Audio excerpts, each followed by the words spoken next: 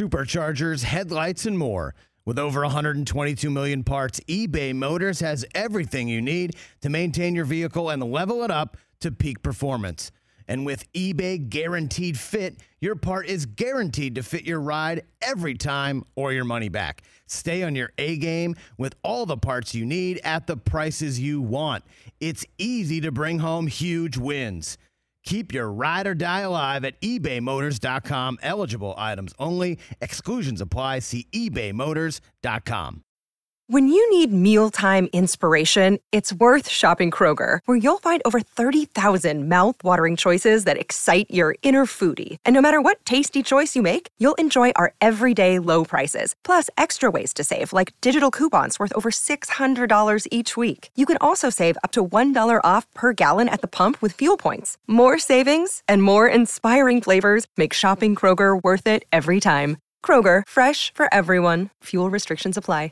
This is the Rich Eisen Show. How about the Cowboys?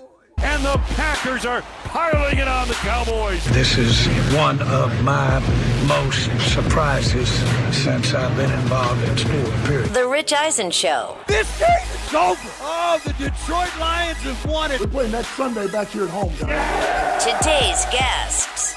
Two-time Super Bowl champion and Greenlight podcast host, Chris Long. Senior writer for the MMQB, Albert Breer. And now, it's Rich Eisen. That's right. Welcome to this edition of the Rich Eisen Show live on the Roku channel. This Rich Eisen Show terrestrial affiliate, Sirius XM, Odyssey, and more. We say hello to our podcast listeners. We say hello to everybody out there within the sound of our voice, whether you're watching us live on the Roku channel, free on all Roku devices, select Samsung smart TVs, also free on Amazon Fire TV, free on the Roku app. The RokuChannel.com is free on the internet tubes. If you're listening to us on demand, again, through our podcast, Overreaction Monday is going to be a segment today. We're going to do our podcast version of Overreaction Monday first thing Tuesday morning, because if we did it today, we'd miss a third of Super Wild Card Weekend. That was one of the parts of the weekend that were somewhat unpredictable. Mother Nature, Old Man Winter, Jack Frost all together said, we're not playing the game on Sunday in Western New York. We're playing it later on today on this Monday. So we're a de facto pregame show as well. Hang out with us for the next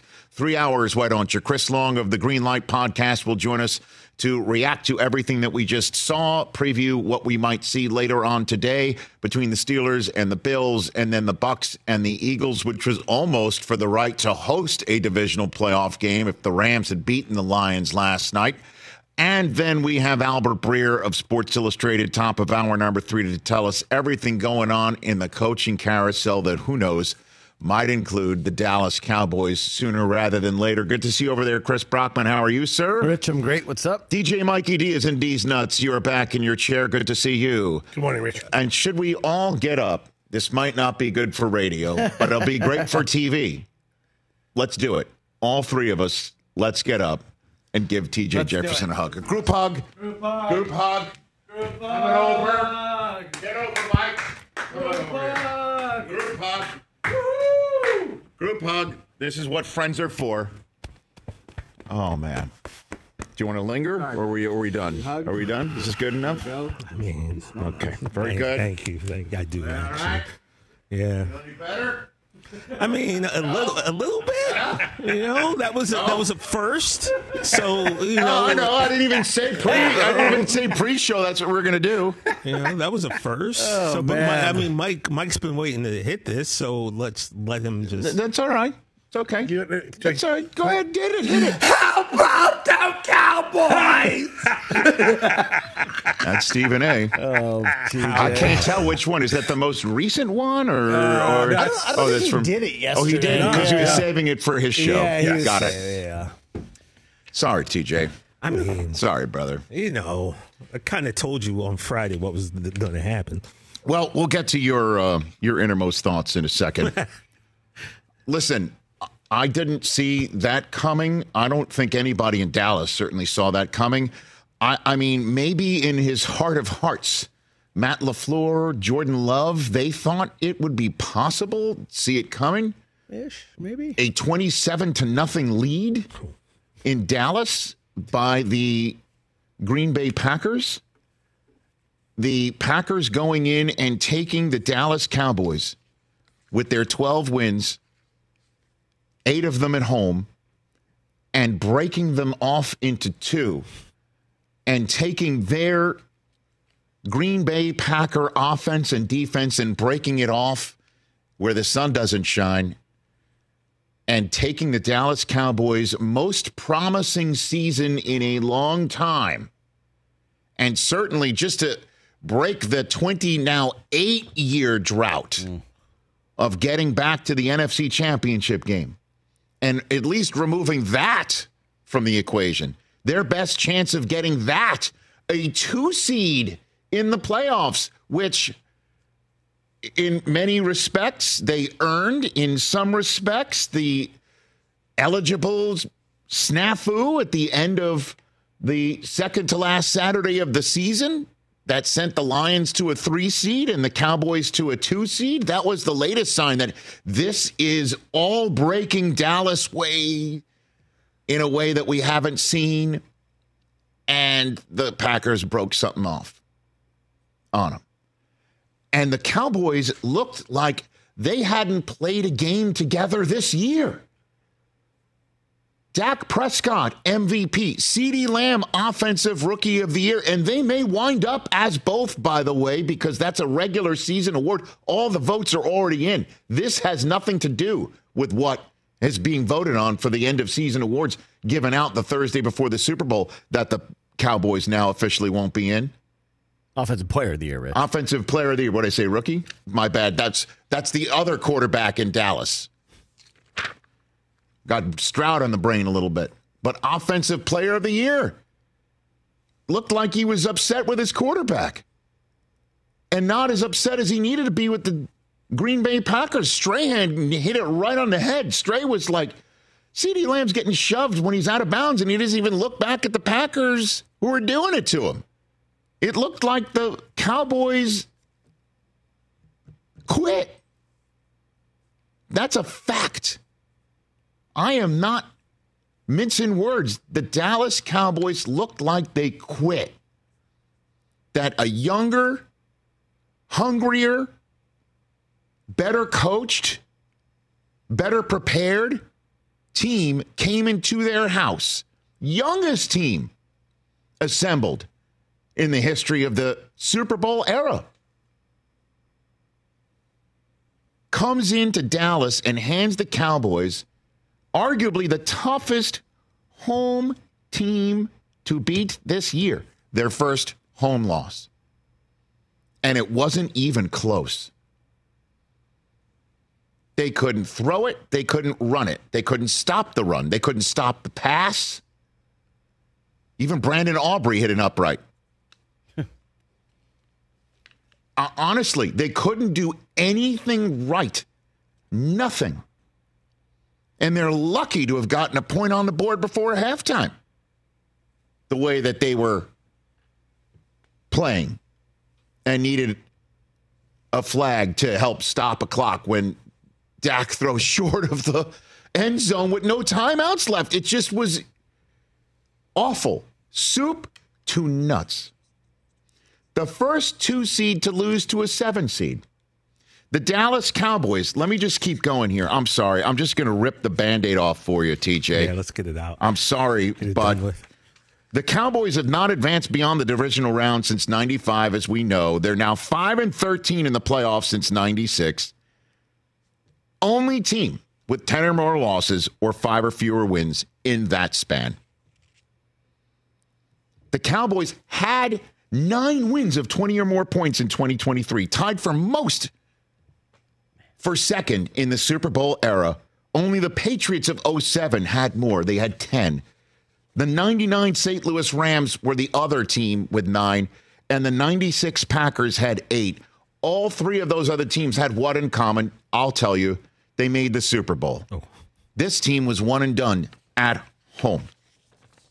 And then comes the fact that Dak Prescott is now 2-5 in his playoff career. That's tied for the worst of any such winning percentage. with a minimum of 5 starts. And then there's the case of Mike McCarthy, friend of the program, but these are just all facts here. Facts. The 3 playoff eliminating losses. One of them against the Niners in 2021 in the wild card. When time ran out, they couldn't spot the ball. Then next year to the Niners in the divisional round after whatever the heck that last play involving Ezekiel Elliott's career in Dallas was. And then this one. So, of course, everybody ran to Jerry Jones after the game and said, what about your coach?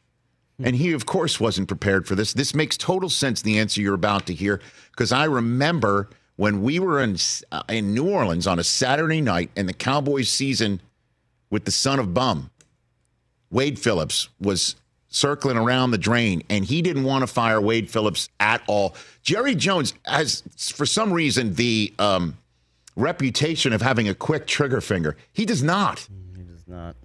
He does not. He hung on to Wade Phillips for a long time and then wound up firing him in the middle of the season because he had no other choice. We all know, we saw Jason Garrett on NBC last night, how long he lasted there. So everybody ran up to Jerry and thought, okay, this is the end of Mike McCarthy, right? He wasn't prepared for it. Hit it.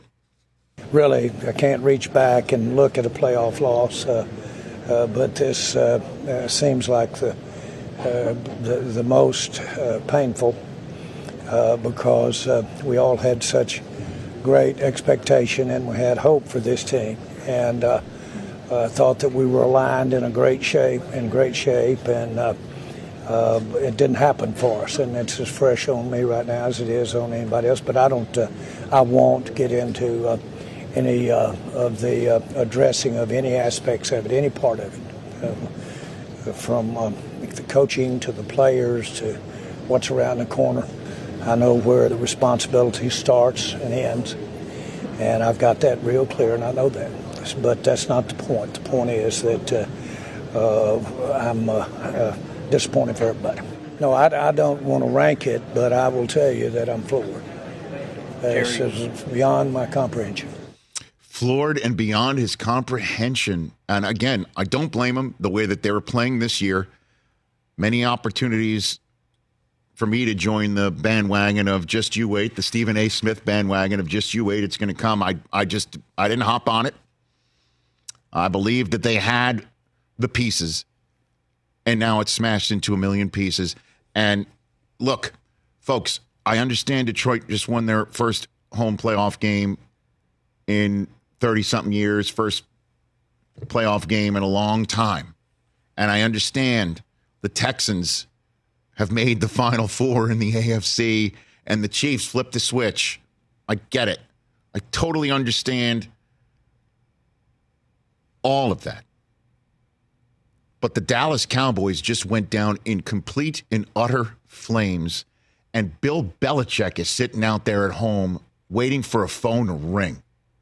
These are all facts, all right? And if the guy who once upon a time reached out to the vine on which Belichick is the fruit and said, you come here and we'll figure out a way for us to try and win games and make the playoffs and win a Super Bowl, which Parcells did not, you know he's got to be sitting there thinking about Belichick at some point. It just depends how he woke up today in his silk pajamas. And the question is, like, did he throw the bed covers off and see the head of the Dallas Cowboys 2023 season there, and he's screaming his head off, and he needs to make a deal. He needs to make that deal. He needs to tell the band leader, you got the part. And is Belichick the band leader? These are all facts. And the question is what's he thinking? And Dan Quinn's defense gets eviscerated. I don't blame Jerry Jones having issues computing this in first blush moments. That said, as we're sitting here wondering what the Cowboys are going to do after they got beat, let me just give you this theory as well. that I don't think a lot of people are talking about because it was a 7 seed that came in. First ever 7 seed. Did you know the playoffs used to have 8 teams in it a long time ago? Not even a 7 seed won then. Okay. Damn. So this is the first 7 seed to win, in the new construct. And so everyone's like, oh, gosh, 7 seed. That's embarrassing. How about the idea that the Packers are a really good football team, coached by a really good football coach and quarterbacked by a kid who's been waiting and is ready to pounce and has been pouncing since week 11. Week 11. Since that time, Jordan Love has 19 touchdowns and 1 interception. Ballin'. How about that? How about the fact that he's going to be a tough out for anyone, potentially even the 1 seed? You know the Niners are feeling really good about themselves as well. And you know they are a terrific team, arguably even more better rostered and talented than the Dallas Cowboys. But how about the most dangerous team in a tournament frequently is the youngest one that doesn't know what they should know and knows just enough to come into your house and completely wreck the buffet? How about that? How about this may be their time to start shining, and the Dallas Cowboys weren't ready for it? And how about this might be the better way to build a team and win with them in the Super Bowl era that we currently reside in? I'm saying that you might have your quarterback making $40 million and your top wide receiver being the offensive player of the year, and you got a really special kid down in the defensive line and a terrific offensive line. But put it all together, maybe you're not the best team. Maybe the Packers are the better team. And that's the tough part about figuring it out, because if the Packers are the better team, then maybe it's not just the coach who needs to be changed in Dallas. And that is something that I don't believe, as you know, the Jones family is ready to tackle that as well. Do you have organizational meetings in Dallas on this subject matter? Because the way you've constructed the team and the way that they played, now it comes to win or go home time. Is the quarterback the right guy? Is the coach the right guy? Is the coordinator the right guy? Because he sure looked that way in the first 17 games of the season. In game 18, they got defrocked. And maybe the Packers are going to be the tough out in the NFC. Because Dallas is out and they're moving on and they are feeling really good about themselves. And they have maybe, and I understand what I'm saying here. And we're seeing Hurts tonight. We're seeing Baker tonight. We haven't seen Brock Purdy yet. And we saw Goff make some really good throws last night against a physical paint swapping affair. But is it possible Jordan Love winds up being the best playoff quarterback in the NFC? Because he's 1 game in. And that was unbelievable. Matt LaFleur has got to be, he didn't have the words for it, actually, after the game. This is a great soundbite right here from Matt LaFleur. Hit it. Jordan Love, wow. That's about all I can say, Pete, is wow. What he did and the poise he shows, the command he shows, the touchdown pass to Dontavian Wicks, it was an all-out look. We were obviously in an empty set. He had, I think it was Tucker, max protect, and that was a great job by Tuck and the rest of our offensive line. And for him to hang in there and get that throw, and Wicks made a hell of a catch. But those are things that you just can't necessarily. You can try to coach it, but what a moment for him. To me, that was a big-time play. It just shows the growth that he's had from his first start versus KC to now. Just so proud and happy for him. He's a dude. He is a real dude. He is a dude. Is a real dude. That's a good t-shirt. He is a real dude. And last thing, and then we'll take a break, and Chris Long will join us.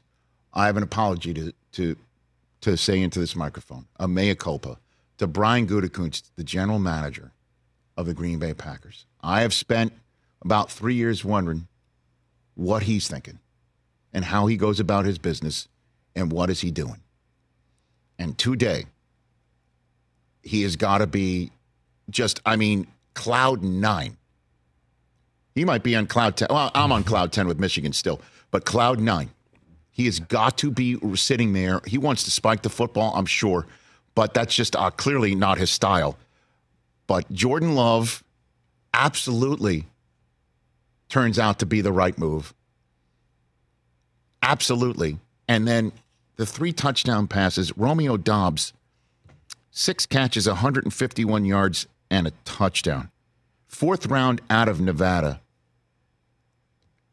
Dontavius Wicks, he became the first rookie wide receiver because he was chosen in the 5th round. We're all talking about Puka Nacua in the 5th round. Wicks became the first Packers rookie wide receiver to catch a touchdown pass in the playoffs since Devontae Adams. Oh, okay. Yep. And Luke Musgrave, who they got in the 2nd round of this year's draft out of Oregon State, he caught a touchdown. And I'm not even mention Christian Watson, 2nd rounder of 22. Jaden Reed, 2nd rounder of 23. Tucker Kraft, 3rd rounder of 23. Aaron Jones figured out a way to keep him around. No Rich Eisen show. Curse there. Just the bump. He was our last guest on last week's show to end it on Friday. 21 for $118 on the ground, 3 touchdowns. Sir, I say to you, Brian Gutekunst, I am sorry. And I salute you. Wow. Green Bay Packer fans, congrats. You just won and done the Dallas Cowboys, which I think, is, if you can one and done the Bears, I guess that's one, but that's pretty damn close for you. Let's take a break. Chris Long of Greenlight Pod and Inside the NFL will be joining us next. This is a post-Super Wildcard Saturday and Sunday edition of the Rich Eisen Show on a Monday. Afford Anything talks about how to avoid common pitfalls, how to refine your mental models, and how to think about how to think. Paula, while certainly you can mess up on $1 million a year, it is far less likely than it is on $30,000 a year. Right. I would meet wonderful people that were struggling with a budget that was super tight. It was 100% you need to make more money. Make smarter choices and build a better life. Afford Anything, wherever you listen. What's up, everyone? It's Reality Steve, your #1 source for all things Bachelor Nation and reality TV. Every day, I'm giving you the behind-the-scenes juice and your info on all your Bachelor Nation stories, and also interviewing some of your favorite reality stars. My name has been synonymous with spoilers, but I'm so much more than that. Give me a listen. The Reality Steve Podcast, part of the Believe Network. Just search BLEAV on YouTube or wherever you listen.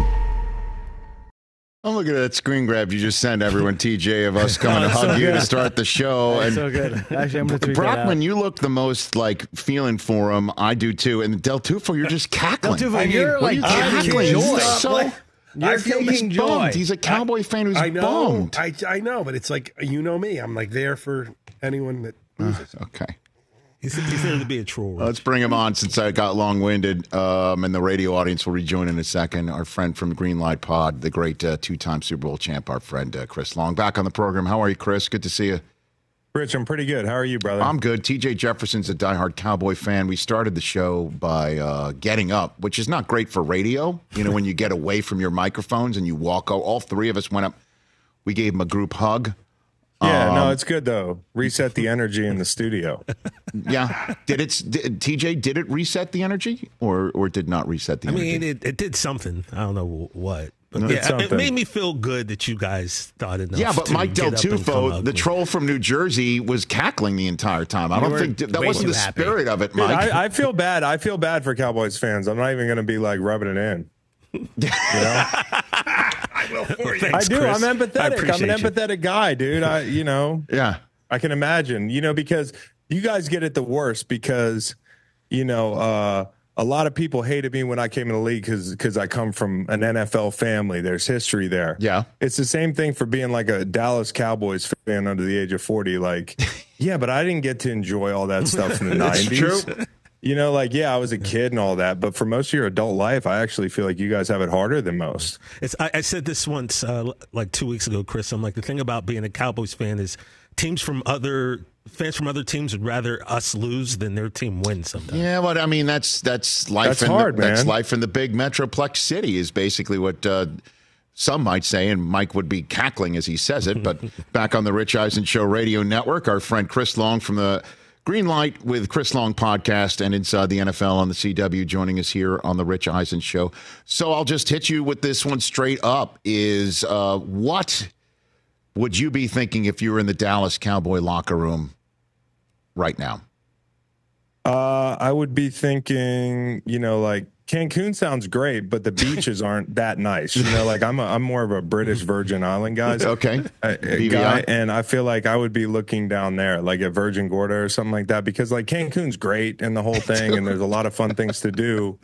But I don't want to just sit at the beach. The surf can get kind of big. You get the red flags out there. You can't even get in the water. I would be looking in the Caribbean. Okay, very good. So other than travel plans, you're cleaning out your locker. Yeah, no, I mean, it really doesn't. I think if you're a Dallas Cowboy, like as a football player, it's kind of impossible unless you've been there the whole time. Like say somebody like Dak. You don't feel you feel the pressure, but you don't feel all these losses that like Jerry Jones has felt since 2000. We went through this just a second ago, and this is going to blow your mind, or maybe it doesn't, but he's had enough. And I think this is where you take a big swing at, say, like a Bill. I think if you're Atlanta, you were rooting for Dallas to win that game because that if they lose that game, everybody's going to be putting Bill in Dallas, and maybe Bill likes Dallas. But if you're Jerry Jones, think about what you've watched this century. 2006, Romo fumbles the ball. 2007, you had Romo on the beach with Jessica Simpson. You're the first team since the playoffs expanded to lose as the number one seed in the divisional round. 2009, 34-3 to the Vikings. So bad Wade Phillips thought you were rubbing the score in. Then you get Dez caught it in 2014, and this is where it gets crazy. 2016, you got this rookie quarterback, Dakota Prescott. You got Zeke Elliott. We got hope. Even if we lose this game to an MVP candidate, it's Dak's first start in the playoffs. You know how that game ended. It was Aaron Rodgers' magic. You probably felt like the Texans feel like right now in 2016, like we're going to be special. We're going to be here a while. But 7 years later, guys, you lose to that same team who replaced that MVP candidate from 2016 with a guy making his first start, and he beats your MVP candidate. And now you have to fire the coach from the other sideline in 2016. So you've tried everything. And if I was Jerry, I wouldn't continue to try put all my eggs in the basket of when Tony was done, everybody was like, Dak's going to be different. They were both 2-4 in the playoffs going into yesterday. Now Dak's 2-5. So, I think it's crazy that you're right back where you started, where you replaced Tony Romo. And I'm not saying that's 100% that you replaced Dak, and I don't want to take anything away from him. A month or two ago before the Buffalo game, I said, he might deserve the MVP. But the MVP is not an assurance that you're the guy of the future. I've seen Tua was in the MVP race. There's plenty of guys that have been talked about as MVP caliber players because they have these great seasons. But if you'd have told me this is going to end like this, what does that even matter? This was bad. So, and the thing about Belichick, I even, had my moment on the Twitter machine during the game when it was 20-0. I put out that GIF from the combine of Belichick grabbing a chip, eating it, and then putting up his binoculars to look at the field. But it does seem to make sense because Bill, if he's going to want to join a team, I would think he'd want to join Dallas with a ton of great defensive parts, with a quarterback that you don't have to do anything except maybe imbue your sensibilities into, right? The issue is, though, if you fire McCarthy, the play caller during the season, he was terrific, he was right? a good play caller, man. So he was a good play caller, and that's why I think it kind of falls on the quarterback too. And like if you're looking at doing a full reset, like so be it. But I don't think it's as automatic a decision for Bill. You'd have to first backtrack and say what motivates Bill at this point. Mm-hmm. Bill just wants to prove that he can win, right? Like I would think. And I look at Atlanta and I look at the division, right? You could be coaching against whoever David Tepper hires, Dennis Allen possibly and Todd Bowles. Like you have an advantage there right away. That division's not great. And, you talk about pass catchers, the thing they haven't had in New England. Like they have some guys down there in Atlanta now. You also have to think like, would I rather work with Jerry Jones or Arthur Blank? And I don't know. That's something you'd have to ask Bill. I don't think anybody knows the answer to that. But when Bill respects somebody, he really does. And I think he could work with an owner that he respects. And also like McKay in Atlanta, like he might look at that as a positive. McKay's really well respected. Guy's been around a long time. The GM wasn't even at the press conference, so he's not going to be in the way. It just comes down to what the organizational structure, I think, is for Bill. Chris Long here on the Rich Eisen Show. What did you make of the Chiefs win? Was there a flip of a switch? What do you think here? How do you term it? I'd love to say a flip of the switch. I think the biggest thing, though, for the Chiefs, like they had advantages everywhere, right? Like I think they're the better coach team. I like Mike McDaniel, but like, the disciplinary stuff, the third downs, there were like 4 or 5 third downs in this game where if you got third manageable in that weather, the way they are, you feel good. But they false started. They had illegal formations. They had a bunch of stuff that knocked them back. They also just didn't seem to be, and I know this is so cliche and I hate it, but they didn't seem as ready to play in the cold as Kansas City. Like one of those plays after false start, I think on cheat on a 3rd and 8. I posted this. It was the only thing I saw on the play was L'Jarius Sneed with those long ass arms reaching out and put him on Cheetah and then, pushing him down into the ground. Like that was the best jam I've seen all weekend. We talk about press coverage and why L'Jarius Sneed's so great. And then I also remember a play where late in the game, and it was obvious at this point that it wasn't going to be Miami's day. Like they throw the ball out to Waddle and the ball took a while to get there. And Sneed just top down, breaks the ball up. It's on Miami's sideline. And he walks off he slings Waddle. He walks towards the Dolphins bench. And they're all standing there in their coats. And I can't get this picture out of my head. L'Jarius Sneed, who's an absolute alpha, who was ready to play, staring 3 to 4 Dolphins down for a solid 2 seconds. So the ref was like, all right, come on back here. They didn't move. Nobody moved a muscle. When you get to mug up the other team's sideline, like that was Kansas City in a nutshell in this game. And then the advantage at quarterback. Mahomes' ball cuts through the wind, man. They had the confidence to come out and throw the ball 3 times to start the game. Right. First 2 throws, one of them sails, one of them Kelsey drops the ball. I remember this vividly, them zooming in on Patrick, and his face was kind of like, damn, this is going to be tough, huh? But, like, here we go. And he proved why he's, the best quarterback on the planet, the past 5-7 years in this league. And the other guy, Tua, I don't want to drill this thing into the ground, but people are now catching up to, is he the answer? I don't know. I don't know the answer to that. But overall, if you couldn't run the ball here, you weren't going to have a good day. And they couldn't. Kansas City's more physical. Kansas City's more disciplined. Kansas City has a better quarterback. Not a shock to me. Yeah, and that's the point, because again, I would ask you about the Dolphins, but you have asked and answered that in multiple appearances prior to this Monday one, Chris. So that's why I asked about the Chiefs, because they may finally have to play a playoff game out of Arrowhead next week if the Bills beat the Steelers today. The rest advantage. That's it. Well, I mean, and then it just comes down to what can the Chiefs do what they've done in past years, and that is the AFC question. If the Bills go ahead and win this thing, other than the fact of how real are the Texans, I mean, and I guess this is one way to put it all together. Chris Long here on the Rich Eisen Show. We've got a graphic from the two kids that started their first career playoff starts. Do you, Chris Long, wish to start? Maybe we can do this together. You want to start beating the drum for a Texans-Packers Super Bowl?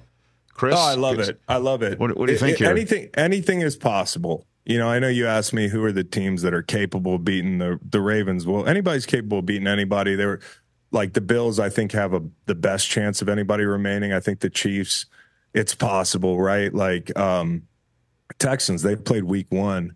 Looking back at that game, I don't think there's much you can take from it, but it was 25-9.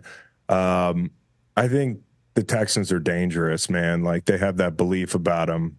CJ is just as good as just about anybody in the league, the way he's throwing the ball right now. And so, but I think with the Chiefs, the one thing that they had going for them last night, you say, hey, the passing game and maybe the confidence that they gathered, yes, just going through it works in their favor. But the Dolphins being down guys up front and on the edge, and Patrick having all that time, I'm not sure we really saw that all season. That's not something I got used to seeing this year, because the thing that doesn't get made a big deal enough with Kansas City, all we talk about is wide receivers, the tackles. Oh, those were two decisions that they made, right? And yeah, you talk about giving the pass game time to develop, and that guy's under siege back there for a lot of the year. So not being under siege, if you give Mahomes that kind of time, he can make it work with those guys. And that's not necessarily going to be the case everybody they play. Chris Long here on the Rich Eisen Show. The Rams and Lions were as good as advertised, man. That was great. I mean, physical, paint swapping. I mean, just really laying the wood the entire time. And then, Goff making some terrific throws in the first half. That first down to end it was a terrific, I guess, gutsy, if you want to put it, risk. And Stafford was slinging it. I mean, I don't know if anybody throws a prettier ball than him, from different angles. Right? I feel like the longer, and I want to make Detroit the lead here, because make no mistake about it, not only an amazing football game, one of the best wild card games I can remember in the past, 10 years. I'd have to go back through the list, but huge win for Detroit. These wins are so big. Number one, it buys time. Like Dan Campbell can say, hey, I won a playoff game here. Jared Goff can say, hey, I won a playoff game here. And I think the belief that it gives those guys is great, and they deserve it. Like, what a run. And to beat Matt Stafford, your worst nightmare is staring you in the face right across the sideline there. Your coach that got rid of you, that didn't like you, and the quarterback that everybody loves in this city, and he played his best game and you beat him. Like, Matt Stafford was on fire. And I think it's crazy and I have so much respect for the guy. The older he gets, the more his career goes. Like, how rare is it to see a quarterback that you almost respect more as his career goes on? There's Detroit where you're like, yeah, but, it's a bunch of yards, but. And then he goes to L.A. and he wins, and then he gets up off the mat. And there's a lot of people like me that didn't think he'd have this in him this year. But when you talk to quarterbacks, they're like, dude, the guy's got a jugs machine on his shoulder. He's going to last forever. And he's so tough. You can think whatever you want about. I think he was out cold at the end of the game. Mm-hmm. It's not great for the league, but it's playoff football. And like if I'm him, I'm trying to get up too. And the way he banged his hand, how nasty that looked, to be able to hang in there. What a game from both these quarterbacks. But I think it came down to ultimately the Rams got 15 pressures. If you let Goff have a clean pocket back there, he's going to pick you apart. The ball didn't touch the ground until the second quarter. And, a lot of the guys, and I think Raheem did a great job this year. I think he did a great job. Dan Quinn's doing interviews for head coaching jobs. Look at how the defense looked yesterday. Raheem has worked some magic back there for the Rams, and he kept the points down largely. I mean, it looked like for stretches of the game they weren't going to be able to get a stop. They had a shot. They had a shot in this game. I mean, it came down in the fourth quarter where, they had a holding penalty that knocked them out of field goal range, and then couldn't get close enough. Right. The Hutch was coming from wide. I mean, like he was practically an 8 Mile. It was where he was getting in his stance. You know what I mean? That's another reason, Rich, why we can't overrate sacks. Because the guy had 2 of them, they were like fall on a guy, and he played his ass off. Mm-hmm. He had 2 sacks where he's just touching a guy down. The biggest play he made that night, and it will not go on the stat sheet, is that hold. Because McVay he's dictated that, like, yeah, it's a 4-minute drive or so, but like at that point in the game, they're not in a hurry. And I think to him, he's like, if we kick a field goal, we don't want to leave them much time. And so we are going to take our time. We're going to go on one of these long drives, which they came up empty on in the second half, 2 6-minute drives for field goals. But I did not agree with on third down. I know they had been aggressive on 3rd and long in some possible 4-down situations. I did not agree with taking that shot on 3rd and long. I would have said, let's take the profit and make a decision here.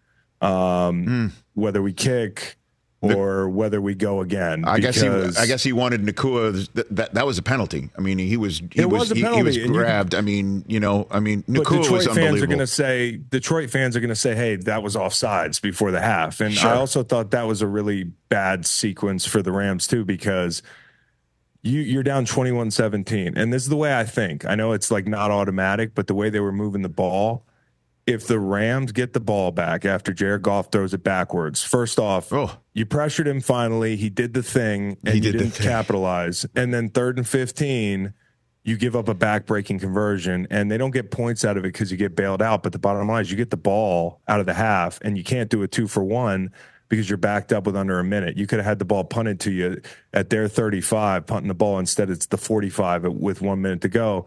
And to me, that sequence is so huge. You don't come out of the half and get points. Detroit ekes out a field goal. Laporta grabbing those extra yards was huge. But, like, that's a situation now where it's 24-17 and the game is being played on their terms.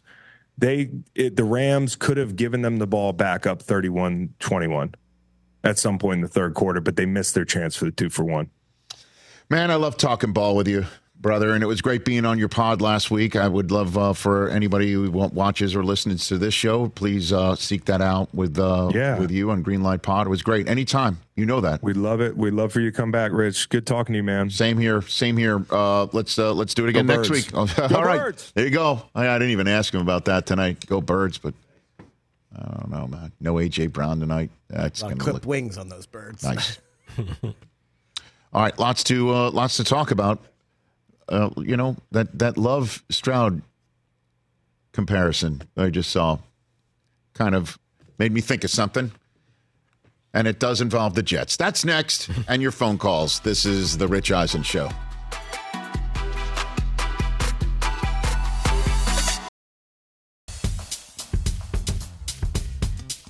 Anthony Anderson, he's over there with TJ right now. He told a story. We're back live on the air, by the way. Put the photograph up. Yeah, we're back. Put the photograph up. Anthony, is he still wearing his mic? Okay, yeah. Just real quick, tell the story. Can you tell the story real fast? With that photograph. Oh, so we're in Monaco, the International Television Festival. Okay, let's put this. And Prince Albert. Yeah, and Prince Albert is I'm friendly with Prince Albert. So when you're at the castle, when you're at the palace, you're not allowed to take pictures. And so we're taking pictures, and they come stop me, and I was like, no. Prince Albert said I can take pictures, and they shrink away. And so I go to every black person there, and you saw the group of us: 50 Cent, myself, TJ. So I was like, hey guys, we're gonna take a black picture at the palace. And they were like, what? I said, we're gonna take a black picture at the palace. And they're like, okay. And they're like, when? I was like, you'll know when. So 5 or 10 minutes later, people in various conversations. I was like, okay, it's time to take the picture. So I just give the call. And people are mid-conversations, and I'll be right back. I got to go take the black picture. So we all gather around the steps in the back. I was in the middle of getting someone's phone number, too. I'll be right back. Yeah, so we're in the middle, and we go in the back, and, we take a picture. Jesse Smollett, 50 Cent, myself, my wife, TJ Jefferson. TJ. Now of the Rich Eisen Show. Yeah. From Monaco to El Segundo. One of our favorites. God, I love when Anthony Anderson comes on this program. See, we did that to try and cheer you up. I think everything should be done to cheer you up today. I'm not that down. Dallas Del Segundo. I appreciate it. This guy. Stop. Back on the Rich Eisen Show Radio Network, sitting at the Rich Eisen Show desk, furnished by Grainger with supplies and solutions for every industry. Grainger has the right product for you. Call, click Grainger.com, or just stop by. I don't think we should gloss over the fact that in this day and age, when we are seeing the first NFL playoff season since 1998 that does not feature Tom Brady or Peyton Manning in the field. Okay? Crazy.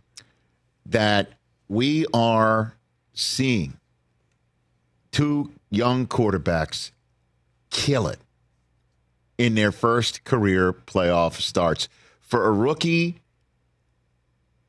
in C.J. Stroud to do what he did against the number one total defense, no rookie quarterback had ever beaten a team that brought a number one total defense into a playoff game before, and C.J. Stroud did. Now, I know the Browns' number one total defense different on the road than at home. Doesn't matter. They had Myles Garrett, Mr. Grim Reaper himself, back in the state of Texas, and he couldn't do a darn thing. And C.J. Stroud killed it, crushed it. And then in the state of Texas strolls Jordan Love for his first career playoff start, and he kills it. He crushes it. And look at the numbers on the screen. It's unbelievable. C.J. Stroud had 2 more passing yards than Jordan Love, 274 to 272. But they had the same number of touchdowns, 3. Neither of them threw a pick. They completed the same exact percentage of passes, 76%, and the same quarterback rating of 157.2. It's like mirror images statistically. Unbelievable. And both of them are all like, yeah. Give me Stroud's soundbite first, and then we'll do Jordan Love's. They're both like, oh, okay. Here's Stroud. This is like a dream come true as of how close we are as a team. Like, we're really, really close. Offense, defense, special teams, like, we're all men well together. And just have another week to go at it with my brothers, it's a blessing, you know. So I'm super excited for this team and the city of Houston, and I'm just blessed to be in the position I am. There you go. And Jordan Love, boy, he looks like a deer in headlights too, huh? Hit it. Jordan, how much does this win validate what you did, during the season? Man, I think it just shows what we're all about as a team. Like I said, we've been counted out so many times. I don't know. I think it was just a great team win tonight. All 3 phases were able to step up. And, when we're playing complimentary ball like that, I think we're tough to beat. I'm talking about their teams, and if the Bills win later on today, guess what? Both of these young studs, or dude, right? Isn't that what Matt LaFleur called? Real dude. Real dude? Real dude. They're the ones who are going to now try to one and done the 1 seeds. If the Bills win, Texans go to Baltimore, and we already know who's going to San Francisco next weekend. Ooh, baby. That's what is happening, again, in the first playoff season in forever that features neither Peyton Manning nor Tom Brady in it. And all I'm sitting here thinking, because, I like making things about me, but I'm serious. This is what I'm sitting here thinking. Seeing these 2 young stud quarterbacks drafted, one of them starts right away, and C.J. Stroud, one of them waits for a long time behind Aaron Rodgers. And you hook them up with 2 coaches who are taken from the San Francisco staff. D'Amico Ryans, Matt LaFleur. And look at them. Look how they're flourishing. By the way, great idea. Take somebody from San Francisco, draft your quarterback, and go to work. Sounds like a plan, right? Working for the Texans. Working for the Packers. How'd that work for the Jets? Let's take Saleh and let's draft Zach Wilson and go to work. And instead, that flopped so badly, let's take the guy Jordan Love shoving out the door. Or we're ready to send him packing because we want to see Jordan Love and we believe what we have in Jordan Love. What is Rodgers thinking right now? I would love to get his innermost thoughts. I don't know if he's going to appear tomorrow, but that would be the question I'd want to ask him. You know, the young receivers that didn't work out with him in his final season in Green Bay. Maybe they were too green. But Dobbs had 151 yards and a score. Christian Watson only had 1 target, 1 catch for 9. And everybody else came in the draft, including picks that they got 1 from the Jets. I mean, honestly, got to get the quarterback right. I still believe that the Jets got the coach right. But what is Rodgers sitting there? Because now the Packers have moved on to the divisional round with Love in his first start, and he does in Dallas, you know, similar to something that Rodgers did, although Rodgers needed that dynamite throw to Jared Cook and then a 51-yarder from Crosby to win that game. This one was over by the second quarter. It was over by the coin toss. And they looked so good. And they're built for the long haul, and the Jets are hoping that they got the right coach and everything else set up for Rodgers as a 40-year-old. Which position would you rather be in? Man, oh, man, oh, man. Good plan, Texans and Packers. And Jets did the same thing. I guess getting the quarterback right, that's the most important thing. Mm-hmm. And hopefully they did get it right with Rodgers next year. But for the moment, it looks like the Texans and C.J. Stroud and the Packers and Jordan Love will be the ones to try and one and done the 1 seeds in the way that they did this weekend to who they played against. The Browns and the Flacco Sants, a resounding thud of an end. Yeah. But what a ride. What a ride, I get it. But that thing's over. Yep. And then the Packers. What the hell just happened there?